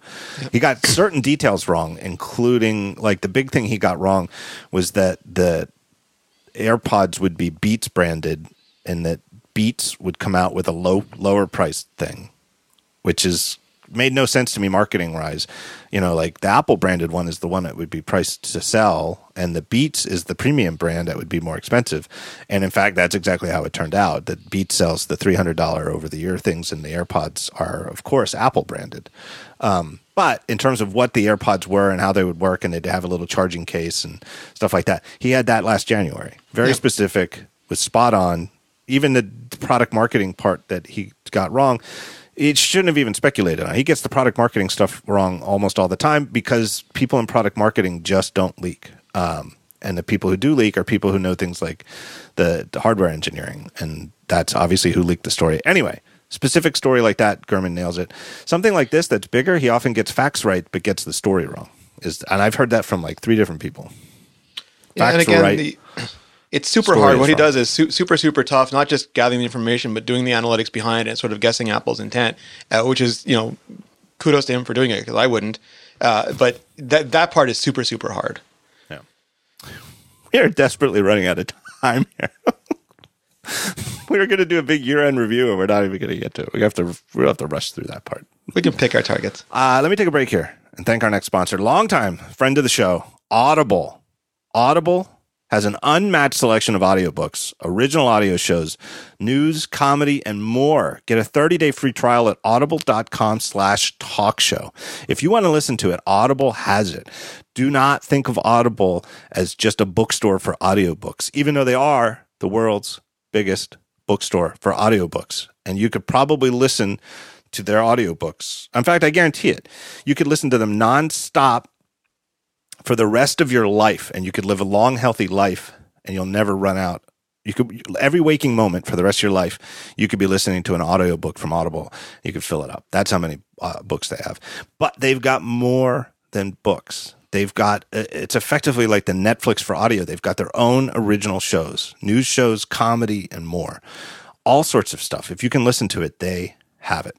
Audiobooks are great for flights, long road trips, your daily commute, when you're exercise. I don't have to tell you this. This is why I think that it's obvious why Audible sponsors podcasts, because podcasts by definition are listened to by people who like spoken word audio content. Well, guess what? If you wish you had more good stuff to listen to, you'll never run out at Audible. Where do you go to find out more? Well, their address is audible.com. Go there with the URL audible.com/talkshow. And you can get a 30-day free trial right there. Go check it out. Get yourself a little Christmas present. Subscribe to audible.com. My thanks to Audible for sponsoring the show. Next on the list is Consumer Reports fiasco. So Consumer Reports at the end of last week on Friday. How would you summarize it? You summarize it. So they put out, they put out a headline. They put out a report saying that they could not recommend the new MacBook Pro because they got wildly inconsistent battery tests. It was, I think, the gist of it. That went from 15 hours on the high end to like 3 point something on the low end. And so they gave it. It's the first MacBooks ever not to receive their quote unquote recommended. Yeah. So in other words, it's sort of like the good housekeeping seal of approval, that they're not saying it's the best. They're not saying it's the worst. They're not ranking 10 laptops. Here's number 2, number 3. It's just, is it at least in their recommended list? And it's sort of like a minimum badge of this is a decent machine. And it's the first one ever not to get it. And it was top, all the tech sites. It was the number 1 story on Tech Memo on Friday. Yeah, and their logic was because they thought that battery was such an important characteristic that they couldn't take an average. They had to take the lowest result for each one because that's the only thing people could count on. So it got scored based on having around a 3 point something hour battery life. So Consumer Reports, and again, there's you complain about Consumer Reports because they said something bad about Apple. But this is to frame this. Consumer Reports has been around for a long time. And when I was growing up, had a great reputation, and that it was expensive because one of the policies that they have is that they don't accept product advertising. And so they are supported by their subscribers. And it's a very expensive thing to do. So when they do things like they test cars, they go to a car dealer and they buy cars. And they don't say, I'm from Consumer Reports, and they buy a car. They just go in like regular customers and buy whatever cars they're testing so that they know that they're getting a consumer product, not like a cherry-picked, hey, this is, like the Ford Motor Company is going to make sure everything's right about this car before they give it to Consumer Reports on loan for a week of testing or something like that. They have their own test track. They own a test track where they drive cars, and they test everything from washing machines to refrigerators to all sorts of stuff. Consumer Reports is not what it used to be, though. There was like an editorial purge about 5 or 6 years ago. I'll put a link in the show notes from like a former editor. But effectively, they got new management 5 or 6 years ago who thought they could do a lot better with cheaper, with new, like just sort of freelancing out all the work. Yeah, like satellite reviewers. Right. And redesigned the magazine, and it became a lot less dense. And the reviews, it was a lot more like they sort of USA Today'd it up. It's a lot more graphs and charts and graphics and a lot less dense text. And so if you think that Consumer Reports has gone downhill just in your mind, there's actually a factual basis for that insofar as a huge amount of their staff that used to be there, long-term people who were there for 10, 20 years or even more, no longer work there. Number two, their computer testing has never actually been very good, in my opinion. So that's just background. But here's the thing. This what they say about these new MacBook Pros. Maybe the new MacBook Pros get inferior battery life. Let's just say that that's a possibility. Yes. What they're saying, though, it doesn't make any sense at all. Like, to test these machines that Apple claims gets 10 hours and whatever Apple's testing is, get range from 3 hours to 18 hours. The 18-hour number is impossible. Like, numerous people on Twitter pointed out, and I believe it's true, that if you turn on a MacBook Pro and don't open any apps and just set it so that the display doesn't go to sleep automatically, you're not going to get 18 hours of battery life. Yeah. It just sitting there idle with the screen on as bright as they say it is. Unless you forget to unplug it for part of that time, it seems incredibly unlikely that would be the amount of time you get. I don't. It obviously the machines went to sleep or something. I mean, I don't know, but they don't. Number two, they don't reveal their testing. Now, presumably, they don't reveal the exact nature of their testing because they don't want to. If they give you repeatable steps of how they test the battery life, then computer makers could maybe somehow game the system. And that's fair. I mean, Samsung's been caught trying to game things like Geekbench or other benchmark systems. Yeah, but depends though. See, benchmarks are different because you can, like, the benchmark cheating is dreadfully easy in some cases where, like, there's ways that they actually compile code that looks for the compiled code of the benchmark and then just knows to give the right answer without actually going through the actual algorithm, right? Yeah, like. If you happen to know, I mean, just to put it in super layman's terms, if you just happen to know that the benchmark is going to ask what the square root of a particular large number is, you could just hard code the answer that instead of computing the square root, you just say, well, if the, asking for the square root of this particular large number, just skip ahead to the answer because we already have it. And that's the sort of cheating Samsung's been caught doing. Yep. Literally. I mean, not on the square root, but on some, a real example. I don't know how you could do that with battery life. It depending on the test. I don't know. And it's contrary to the way that science works, right? The whole point of like publishing in science is, you publish in a way that you can get reproducible results. So they're repeatable. And the thing that immediately was a red flag to me, there was a lot of them in this article, but Apple controversially removed the time remaining indicator. But before they did that, it's always been bad. But for this new generation of MacBooks, I tweeted them for weeks before it became an issue that I was getting like 16 hours or 14 hours or 18 hours remaining on it when it was clearly not the case. And that those numbers sort of match those sort of made up numbers that the API was spitting out, to me was curious from the get-go.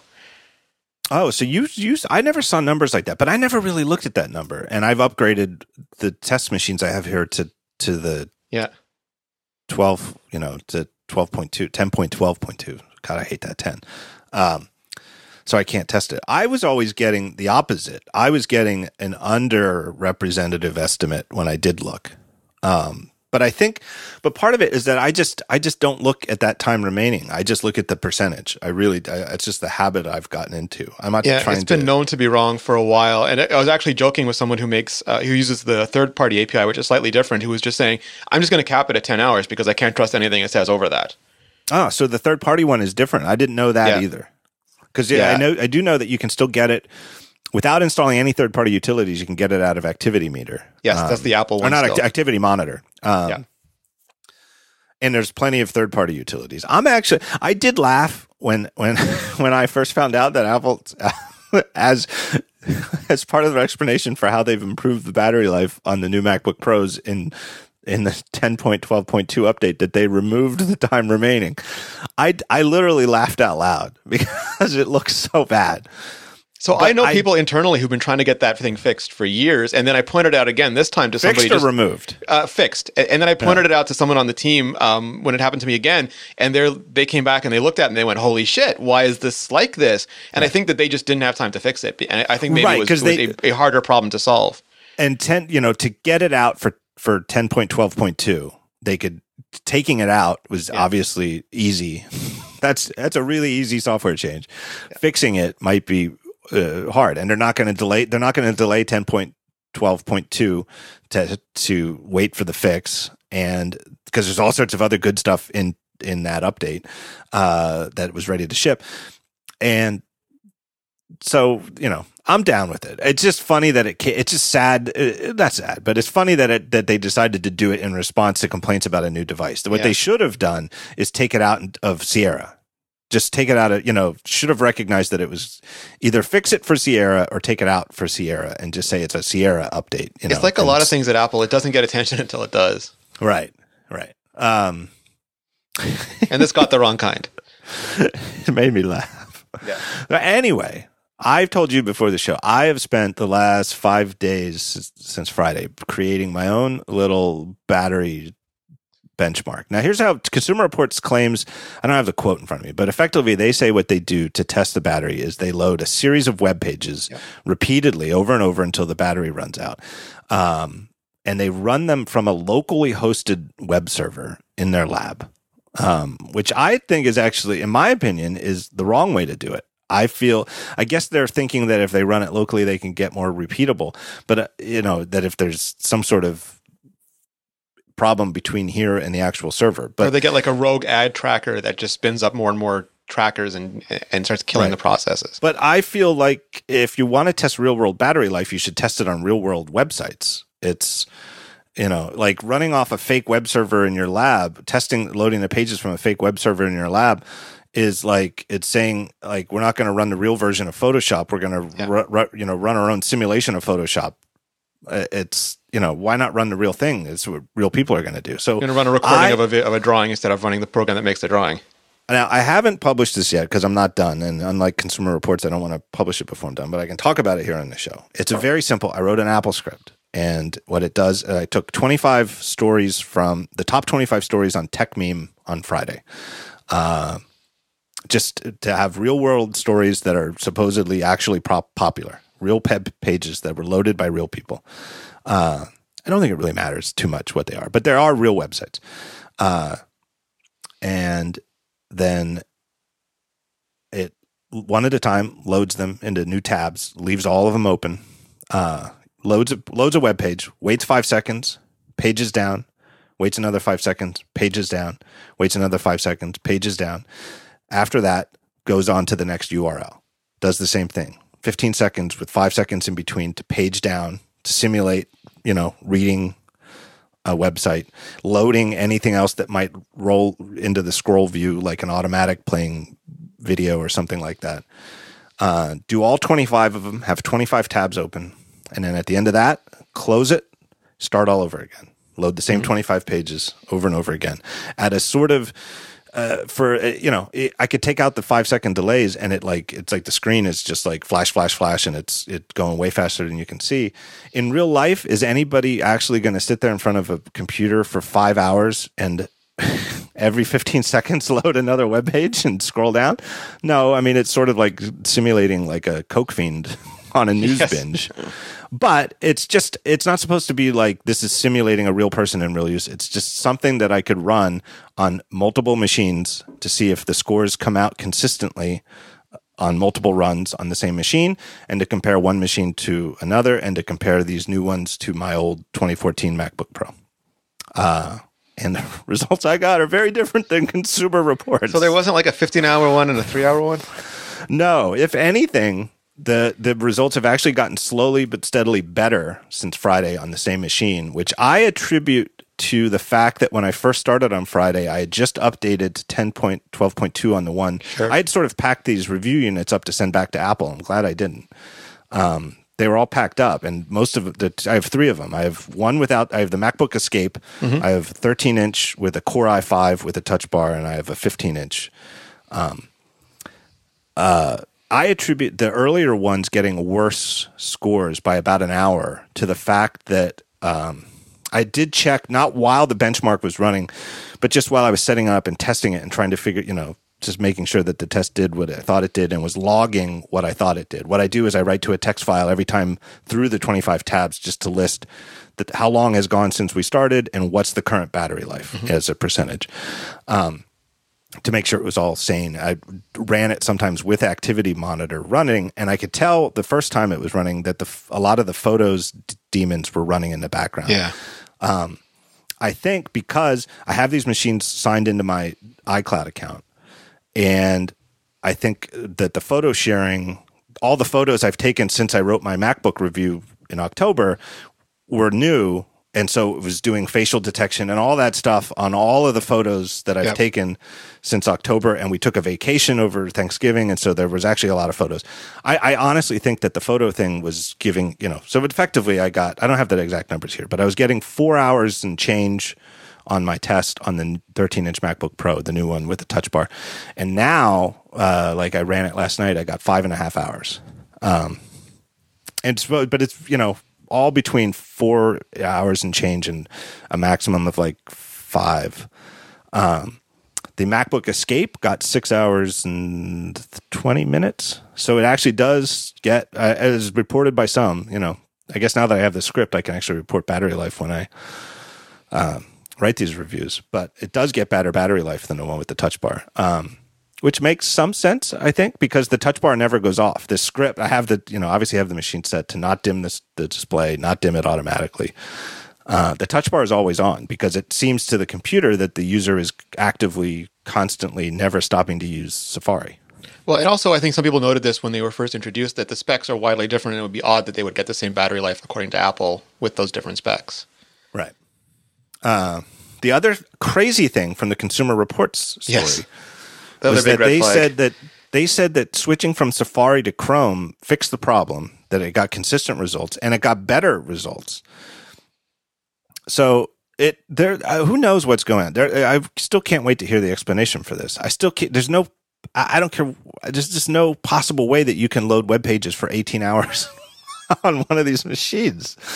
But the idea that switching to Chrome would fix it makes no sense whatsoever, because Chrome is widely known as a battery hog. That one of the single biggest differences between Safari and Chrome on the Mac is that Chrome is not optimized for battery life. Yep. And Safari is optimized possibly as its single highest priority for battery life. Like, I don't know that there's a single priority on Apple's WebKit and Safari team higher than maximizing battery life. It is a grade 1 priority. That is their zero regression jihad. Right. And lo and behold, I tried the exact same battery test with Chrome. I same URLs, same delay between scrolling. All I did was change tell application Safari to, and then here's the repeat, it's a very simple script. I will publish it so that people can reproduce the result. All I did was change the tell target from tell application Safari to tell application Google Chrome. That's the only change. Yep. Everything else, actually, there's no other change that's needed to even an Apple script. The command is very simple. It's just open location, and then you put the URL as a string, and it opens. So you don't even have to change that. The battery life, lo and behold, was only 2/3 as long as with Safari. It went from 4 hours and change to 3 hours and change, and you divide one over the other, and it came out to like 0.66 or 0.65. It was almost exactly 2/3, a 33% drop off in battery switching to Chrome. I always, when I get a new MacBook, I do Chrome for a day, and it's without fail, it's an hour to an hour and a half less battery life for me. Which that's exactly fits with my the little simple test that I ran. And I'm not even saying that this is the world's greatest battery test. All I can say is that it's as close as I can come to approximating what Consumer Reports says they did. And I don't think it's an unreasonable battery test. No, Seems and fairly reasonable to me. what was so odd to me with this whole situation is, one, that Consumer Reports would be happy enough with those results to publish them instead of becoming super inquisitive, like super inquiring. Why am I getting these results? I need to understand these before I try to explain it to somebody else. And also, we find out again on Twitter, and I know Marco has mentioned this before, is that we're really bad with multiple truths. Like the battery could not live up to Apple's expectations, and they could be shitty tests. Both those things could be true. And Consumer Reports did nothing to sort of convince me that the shitty test part weren't part of it. I will say, though, that my tests show that the new MacBook Pros are getting better battery life consistently, at least an hour more than my 2014 13-inch MacBook Pro. Now, that said, yes, my 2014 MacBook Pro, which I personally own, is 2 years old, almost to exactly 2 years old. And I've used it a lot over 2 years, and the batteries, 2-year-old batteries that have been used for 2 years do not behave as well as brand new batteries. And I'm quite certain that that very same machine that I own probably would have scored significantly better if I tested it 2 years ago. So it may not be an apples. It's an apples to 2-year-old apples comparison. But I will say it is an hour longer. So if I were to switch today from my 2014 MacBook Pro to the new one with Touch Bar, I would expect to get an hour more battery life of active use. Totally. And I mean, there's a lot of things, again, to unpack here. One is that Apple famously a few years ago changed the way they measured battery life, and it resulted in significantly better battery estimates. People just remarked that Apple's became super solid, but times keep changing, and I think Apple does have to update these again. And we saw that with iPhone devices recently too, because it's not back like in the Steve Jobs days when he started going through web pages. It was the New York Times and Apple.com, and that's just not how people don't just check email and the web now anymore. They've got Snapchat and Facebook and Pokemon Go and apps that keep the screen lit up and keep the radios fired and keep GPS on all the time, and are significantly higher battery drains. And this is what a lot of normal people are using than just looking at web pages or mail. I think the same is true on the Mac. Depending on which sites you choose to load, these can have, the site I run is as guilty of this as anybody. They'll load a tracker, which will load a tracker, and every once in a while I get one that just goes 15 or 80 levels deep and kills everything. Guiltier than most. Yes, guiltier than most. Sure. Maybe my site was the one that Consumer Reports killed the MacBook on. I don't know. I do wonder. I think that might explain a bit of some of the variability that I've seen in my own testing here, is that even loading the same 25 URLs every time, you can get different ad trackers. And you certainly see it. If you ever look in Activity Monitor and you see one Safari process, because each tab in modern Safari gets its own process, and you can see them individually in Activity Monitor. And if you see one for iMore that's taking 1.2 gigabytes of RAM, you're like, well, that's weird because I've got 3 iMore tabs open and only one of them is using this. It's something like that. Totally. And again, there's no indication that they were, like you said, the Photos agent could spin up, or Spotlight indexer could spin up. And there's various processes that are running in the background that could have profound impacts on what the battery life is. And there was no indication they controlled for that either. Yeah. So it's, a lot of hullabaloo about nothing. And again, as you said, that Marco pointed out, that doesn't mean that the battery life on these things is great. But for my testing, it doesn't seem to be bad. And also, it also doesn't put aside the fact that there were definitely bugs in 10.12.1 across the board. And I think in particular in Safari, there was something going on there. And I've heard from people at Apple that some of the people, and again, if you're out there and you've got a new MacBook Pro and you've had really, really sad or disappointing battery life, I'm not saying that that's not true. And I know that there are people out there. I know that there are people at Apple, though, who are 100% convinced, 100% that it's software and that it's easily fixable and will be fixed, and it's not hardware. That they might have hit a couple of edge cases in one of those tests that greatly skewed the results. And again, instead of and the part to me that I dislike about the modern internet, and it's similar, like when Apple removed the time remaining indicator, the story, we lost the battery life story. It all became about the battery life indicator, and this was about the headline: Consumer Reports can't recommend the MacBook. There could be an issue with the battery life, and that gets totally lost. And you got a lot of the same tweets that I did, and when you just raise questions about this, you're called an apologist or something else. But to me, these are legitimate questions because I actually want to know about the battery life. I really don't care about the rest of it. I just want an answer on that. Yeah, I agree. So anyway, I think that Consumer Reports blew it on this. Anyway, and you'll hear more from me on the battery test, and I will publish the script and people can run it themselves. And I do hope, and this, this is my speculation, but I do think that Consumer Reports got a taste for what big attention is, because they're battling for relevance now. There's sites like Wirecutter. Right. There's a whole internet out there. It used to be just Consumer Reports, and now they have to compete with a bunch of other sites, and there's dilution in this industry.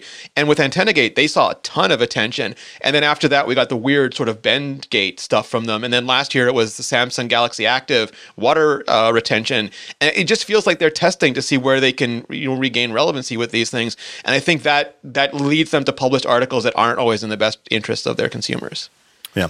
And then one last thing I will point out, and this is the thing where I feel like they most screwed the pooch, is by publishing on Friday when they did, was that they tested multiple machines and got the same inconsistent results on all of them. So I don't put it past the possibility that a very, an early production model of one of these machines could be a lemon and would produce wildly different results. That's certainly possible. But the odds that you would buy 3 and all 3 would exhibit the same bizarre behavior, and like nobody else is seeing wildly divergent battery life like that between runs. I mean, for one not to suspect that the problem is with the test and not with the machines boggles the mind. Yeah. Again, if it was just one device and you got that, boy, that seems possible, but 3 devices? I mean, it's like that scene in Casino when De Niro's berating the guy because three slot machines in a row gave out a jackpot, and that he didn't suspect that they were being scammed. No, totally. And again, we have Anantech, we have Ars Technica, we have a lot of sites that do really, really good work with battery tests, and there's a lot of things that you can check these results with. Yeah.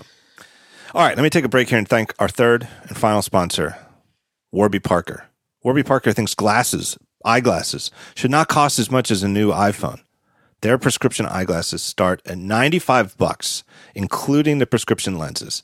They make buying glasses online easy and risk-free.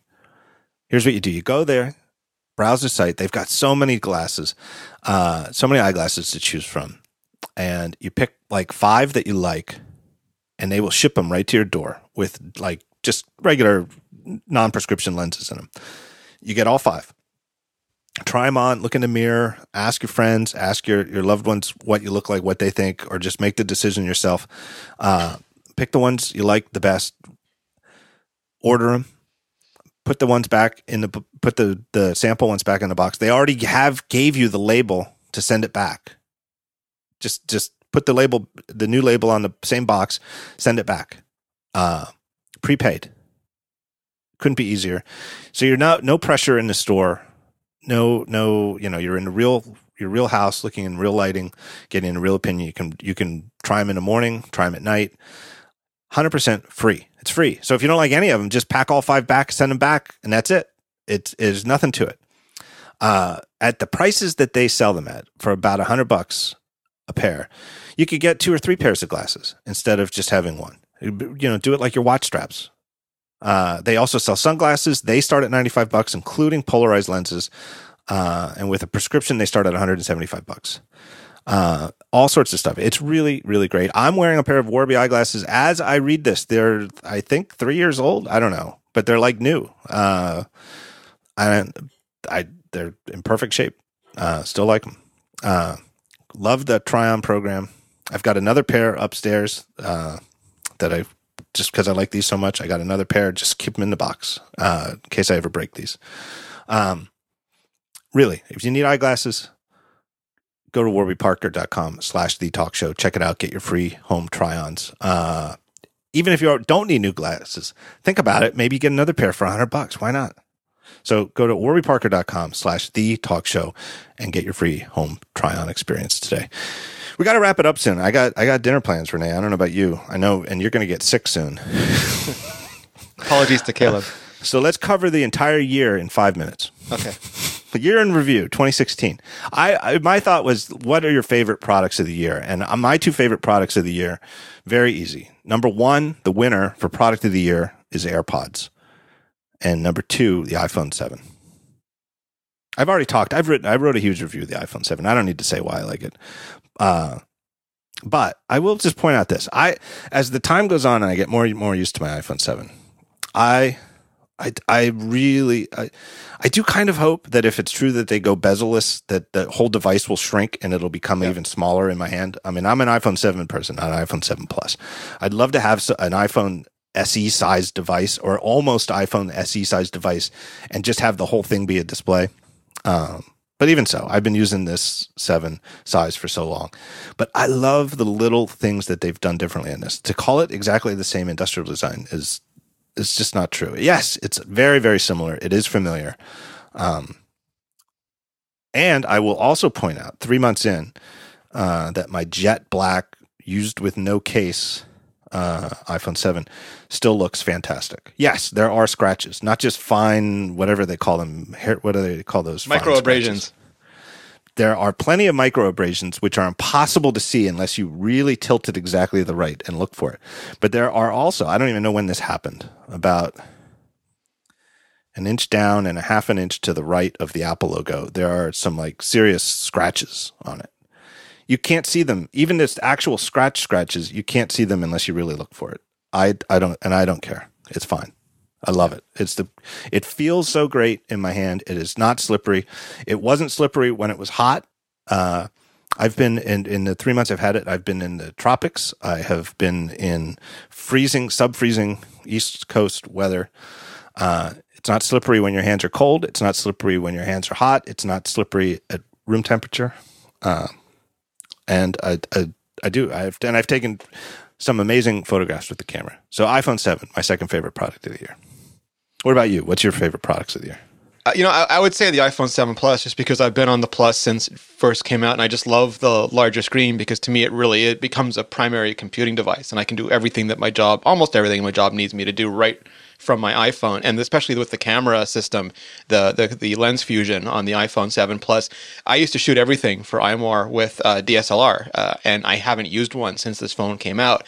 And yeah, there's some grain on a lot of the pictures, but I'm taking photos I never thought I would be able to take. It's just photos that I could never have taken with previous generation iPhones, and to me, that's a huge, huge improvement. But because you already picked iPhone, I'm going to go with the 9.7-inch iPad Pro because it has all of the benefits of the big iPad Pro. It's even more of sort of this hybrid computer. I know other companies have been making these convertible computers for years, but to me, Apple really nailed it with this because you have the keyboard and you can sit there and in a coffee shop or on an airplane tray table and type. And within 2 or 3 minutes, I forget I'm typing on a piece of laser ablated taffeta, and I just type, and it's great. And then you can pull it off and sit back and use it like an iPad Air 2. It's the exact same basic size, shape, and weight, and watch movies or play games or do those things and forget that a few seconds ago it was basically like a little laptop computer. And then you add in the decent camera system on that, which is as good as the previous generation iPhone, the True Tone display, which I hope Apple really refines that and puts it everywhere, and it makes it a really great product. The True Tone display, I'm a little disappointed that it didn't get into the iPhone 7, and I see why, because it actually requires additional sensors, and that space is at a premium, and I get it. But I love the True Tone display so much, and I thought that the tell was when they introduced it back in March. Schiller said once you see it, you can't do without it. I thought that meant it was coming in the iPhone, and maybe it was back then. Yeah, maybe, I don't know, but it's one of those neat ways that in the old days, but the early days of the iPad, the iPhone was always a full step ahead. It was the first to have everything. First to get the new A series, whatever. First to get Touch ID. With the iPad Pro, the iPad is sort of in some ways a half a step ahead of the iPhone, right? The iPhone right now, as we speak, has the newer A series processor and does have a better camera. But it's the 9.7-inch iPad Pro that has the True Tone display. And the True Tone is not a gimmick. It is a real thing. Like, it actually, I really do. It bothers me when I use it at night in particular and then look at my iPhone because it makes my iPhone look like it's miscolored. I was hoping they'd figure out some great way to use the sensors on the iPad mini to say the iPad Pro, if you had it, it would just copy that display profile to all the other devices that you have on your account. Yeah. iPad Pro is a great device. The other thing I think that is historically, if we want to listen to this, if somebody's listening to this 10 years in the future, like to me, the iPad Pro is an inflection point where their A series ARM processors passed Intel's low power processors, the ones used in the regular MacBook. Like the iPad absolutely. Pro, I know it's, apples to oranges because it's iOS versus macOS, but the fact that like you get better Geekbench scores on the iPad compared to the MacBook is in hindsight, I really think it's an inflection point, because I think it's only going to it's going to diverge even more. And we don't have time for a discussion of whether Apple's ever going to switch to those chips in the MacBooks, but given where the iPad started in 2011 or 2010, where it was, I mean, there was all sorts of things to love about the original iPad. It was a popular product. It was useful. I liked it. But you'd never say, well, it's faster than a Mac. Yeah, and this one with the latest generation MacBook, the M3 version, was choking on a single stream of 4K video for me, where the iPad Pro could fly on 3 streams. And you just never, one thing, and just to go back to the previous segment where why use loading a bunch of tabs over and over again as a benchmark? It is something real people do, is load pages in web browser tabs, but B, it's easy to forget that rendering web pages is computationally expensive. Mm-hmm. It is really, really, like WebKit and Chrome and those things. They do an incredible amount of, it's CPU intensive to render HTML, at least modern HTML with all the JavaScript and everything that's going on. And you see it on the iPad Pro. Like when you browse the web on the iPad Pro, it's like it just feels fast. Whereas, in the early years of the iPad, it was nice to read web pages on the iPad, but it wasn't nice to load web pages on the iPad. Our old checkerboard friend that would, when it couldn't keep up, it would show you that until it finally rendered the page. And now I never see that. And AirPods. My number one is AirPods, which I still have to do a review. And I was sort of waiting for production ones. I was uneasy with the emphasis Apple placed on these are pre-production prototypes on the ones they gave us back in October. I was uneasy writing a authoritative review about them. Especially once it became clear that there was some sort of delay, that we didn't know what it was. Would the production ones be different? I have to say, in real life, I think the battery life is a little worse on the production ones, but it could be a placebo effect. I don't know. I don't know if you've noticed that, but I would say it's just a little bit. It's more like, I don't know. Maybe it's like the actual AirPods seem to run down a little bit more noticeably.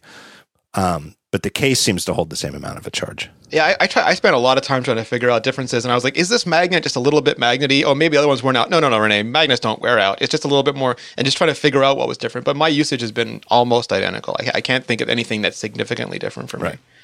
But, but the battery life I'm getting on these production model ones is still terrific, and so much better than the old Beats pre-W1 Bluetooth headphones I had. It's mind-boggling. Those I had to charge like my phone like every day, and if I didn't, I wouldn't be able to get through a run with the charge. These I haven't plugged them in. I've been testing it. How long these last? I haven't plugged the Lightning into the case. Let's see where we're at here. So right now, I think after like 5 days, my AirPods are 100% and the case is at 15%. So I'm gonna have to plug it in soon, I guess, but I could take the AirPods out right now and they're at 100%. And I haven't plugged this in days and days and days. I'm the same way. My case is, I think it's 7% right now, but I alternate too, because I usually listen to podcasts or audiobooks. I almost always only have one in ear at a time, and I just alternate between them, and it lasts for days. Yeah. All right. I have an important tip for all of you who have AirPods already or who are waiting for them to arrive. One of the complaints I've seen now that they've shipped to real people is I've seen people say that they're hard to get out of the case because they're slippery white plastic, and people are pinching them and pulling them, and the magnet that sucks them in is fighting them. And let's be a little gross. After you use them for a while, they pick up some earwax. Right? They're only going to get slipperier. Don't pinch them to take them out of the case. Put your finger, like your index finger or your thumb, right in the middle between the two. In other words, put your finger right over the light that lights up and just press them to the outside, and they just pop right out. You don't have to pinch. It's a one finger thing. You just put your finger in the middle, push to the side, and they just pop right out. So there's my hot tip of the day for AirPod users. I love these things. They are exactly they're everything I love about Apple. It's the best, purest Apple product I can think of in years. Everything about them, the way they work, the way they pair, the integration between the hardware and the software, the way that they've solved the pairing problem, the way they've improved it, the way the case is sort of the most Johnny Ive designed thing I've ever. I think of anything that Apple's ever made, ever. It people have pointed out that you turn it around, it looks a little bit like Eve from WALL-E, which Johnny Ive consulted on. The tactile sensation, the fun of just clicking the case and having it shut. And briefly, there was a thing did you see this thing this week where people have speculated that the case was originally going to use USB-C instead of Lightning, because when you put the Lightning cable in, you can kind of see the sides a little bit of, like the slot. And if you just hold a USB-C cable up, it looks like it's the same width, and people are like, whoa. And so I guess the idea is that Apple made millions of these cases with a slot meant for USB-C and then changed their mind. I hate this so much, because this is what's exactly wrong with the internet. No. If you actually take the AirPod and you put an iPhone underneath it, it is exactly the same port. Right. Like you don't see the gap between the sides of the cable and the slot on the iPhone because the iPhone's darker. It's the fact that this is white that makes it noticeable. But people blog that. I mean, someone put that up on Twitter, and people and I had to go and write an article saying, no, if you actually look at it, and I had to go to bed an hour late that night because I had to write that article. Well, the other thing is that the width matches up exactly with the width of USB-C, which is curious, except for the fact that USB-C is just a vaguely Lightning-sized port. So, of course, it's similar. But because it's exactly the same width, then it means it's not wide enough for it to fit. No, it has to be, the hole has to be wider than the plug. And please don't try to force it, because it'll be very bad. Don't force it. Well, and then the second factor is that height-wise, in other words, how thick, not how wide the plug is, but how thick it is, it's nowhere near a wide enough for USB-C. You can't even fit the corner of a USB-C cable into this socket. It's nowhere near wide enough. Yeah. It's complete nonsense. I'm not going to waste any more time on it. There's absolutely zero truth to this. And you just prove it just by trying to fit the corner of a USB-C thing in there. But the second thing is that if Apple switched from USB-C to Lightning, they would have changed the size of the port in hardware. Like, it's not like they make 50 million cases before they make 50 million internals. It is exactly the Lightning port that they have used for devices going back from the beginning of Lightning. There is no difference. Right. It's a nonsense. It's the equivalent of fake news. I forget what Fraser Spears called it, manufactured controversy. Right. Yes, exactly. Everybody loves a conspiracy, even if the conspiracy is that they switched from USB-C to Lightning. Yeah, no, never happened. And I can't imagine how hard the eyes rolled at Apple if this even made. They probably just looked at the internet and closed it at that point. All right. One more product from you. What do you got? WatchOS 3, I think, just to get on the software side, because it took even the original Apple Watch, the Series 0, and made it so much more responsive and so much more alive. And yes, they spent battery life and memory to do it, but it sort of showed the refinement of what WatchOS could be when they sort of focused down on it. Yep. It's a great pick. I think that as a top 4, that is at the year in review. I think it's a perfect top 4. I probably wouldn't have picked WatchOS 3 just because it wouldn't have popped into my mind, but once you said it, I was like, oh yes, definitely. And I think that the fact that it made the original Series 0 watches so much better is the best example of it. It's that it's not just an improvement for the new hardware, but that if you already own an Apple Watch, my recommendation is strongly, no, there's no reason for you to buy a new one. Yes, the new ones are a nice improvement, especially the brighter displays. But unless your biggest complaint with your original Apple Watch is that you can't read the display in sunlight, if that's a frequent problem for you, the new one might be worth it. But that's the one and only reason. I'll add one more, and that is the 38 millimeter. If you have trouble getting a day of battery life with workouts, the 38 millimeter Series 2 is much better for workouts. Yeah, that was a problem, and maybe WatchOS 3 didn't solve it. But anyway, it's a terrific update because it not just fixes things, doesn't just make things better, but it really shows a thorough rethinking of the way everything about the interface of the watch, and it was involved them humbly stepping back from some things. Like, I guess the hardware button shouldn't just be a way to doodle your friends. Totally. Yeah. So anyway, that's a great pick. Anything else, Rene? I mean, it was a jam-packed year, and there's still a few days left. I'm worried. As we speak, the news of the day is the sad passing of Carrie Fisher. And so with the way things are going with George Michael and Carrie Fisher, it's like I really hope there is no more news for the remainder of the year, because so far the year-end news has been nothing but absolute garbage. Yeah, just the worst that the universe can dump on us. I made a comment on Twitter yesterday that I'm an optimist because I have to be. Otherwise, I just assume that everyone was fleeing, and that's the only possible explanation I have anymore. Carrie Fisher seemed like a wonderful person, and the fact that it's well, I mean, I love the movies. She's very funny, but the fact that she wore her mental illness and her fights with that on her sleeve, just was like proud of it. Was it's so great, and I've seen so many people on Twitter who maybe have to deal with some issues along those lines. How amazing it was to have one of the most well-known actresses in the world just be out there as, I'm bipolar, and that's deal with it. And instead of from decades past where that would be like a source of shame. What a wonderful person and a wonderful life, and what a horrendous loss for her to die at the age of 60. She was an inspiration in so many ways. Princess Leia was just a very small part of what she contributed.